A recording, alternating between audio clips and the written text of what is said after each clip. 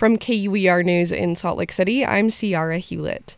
Utah's senators were divided on a federal aid package for Ukraine, Israel, and Taiwan that passed early this morning. Senator Mitt Romney urged fellow Republicans to support it.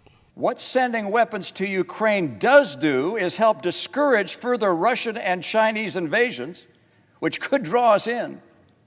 It helps preserve NATO. It allows America to remain the leader of the free world. More than a dozen Republicans ended up voting in favor. But Senator Mike Lee opposed the bill. He filibustered for an hour. This is a decision that empowers drug cartels, dissolves our borders, and spends insane amounts of money that we don't have on priorities of foreign countries. The bill goes to the U.S. House next. Its future there is uncertain. State lawmakers in Utah are considering a bill that would prohibit teachers from promoting or disparaging political or social beliefs, including views on sexual orientation or gender identity. KUER's Martha Harris has more.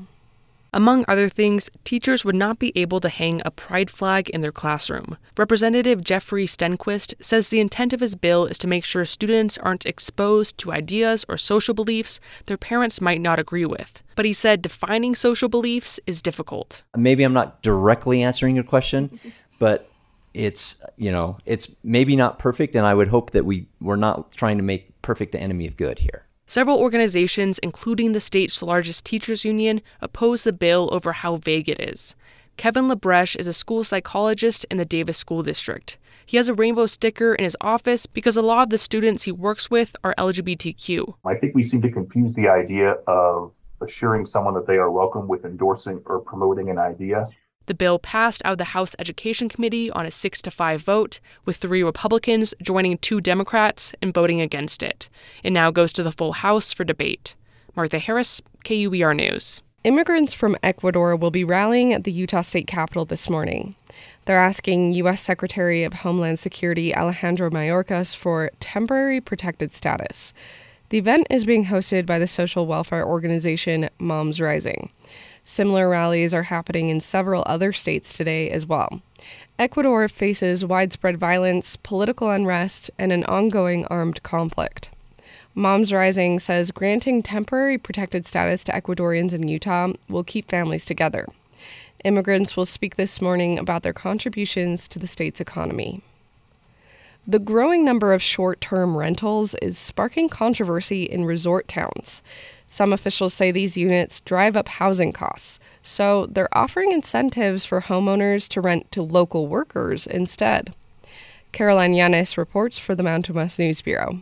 Eagle County, Colorado, is home to ski resorts like Vail and Beaver Creek, and lots of short-term rentals. It hopes to expand its Lease to Locals program this year. Owners who lease their properties to a tenant for a full year and cap the rent at an affordable rate can receive a cash incentive. It ranges from $4,000 to $12,000 depending on the number of bedrooms. Last year, 31 properties in Eagle County participated in the program, housing 61 people. County Housing Manager Daniel Murray says it's a win-win. Sometimes you find a tenant that is a really good tenant, paying their rent. You inspect the house, it looks great. They're protecting my asset year-round. If it gets really cold, the pipes might not break. There's other factors that go into it than just a financial incentive. County officials hope to get 40 units in the program this year. Other communities with similar programs include Summit County, Colorado, Ketchum and Sun Valley, Idaho, and Brighton, Utah. Caroline Yanes, Aspen Public Radio News. You're listening to KUER News.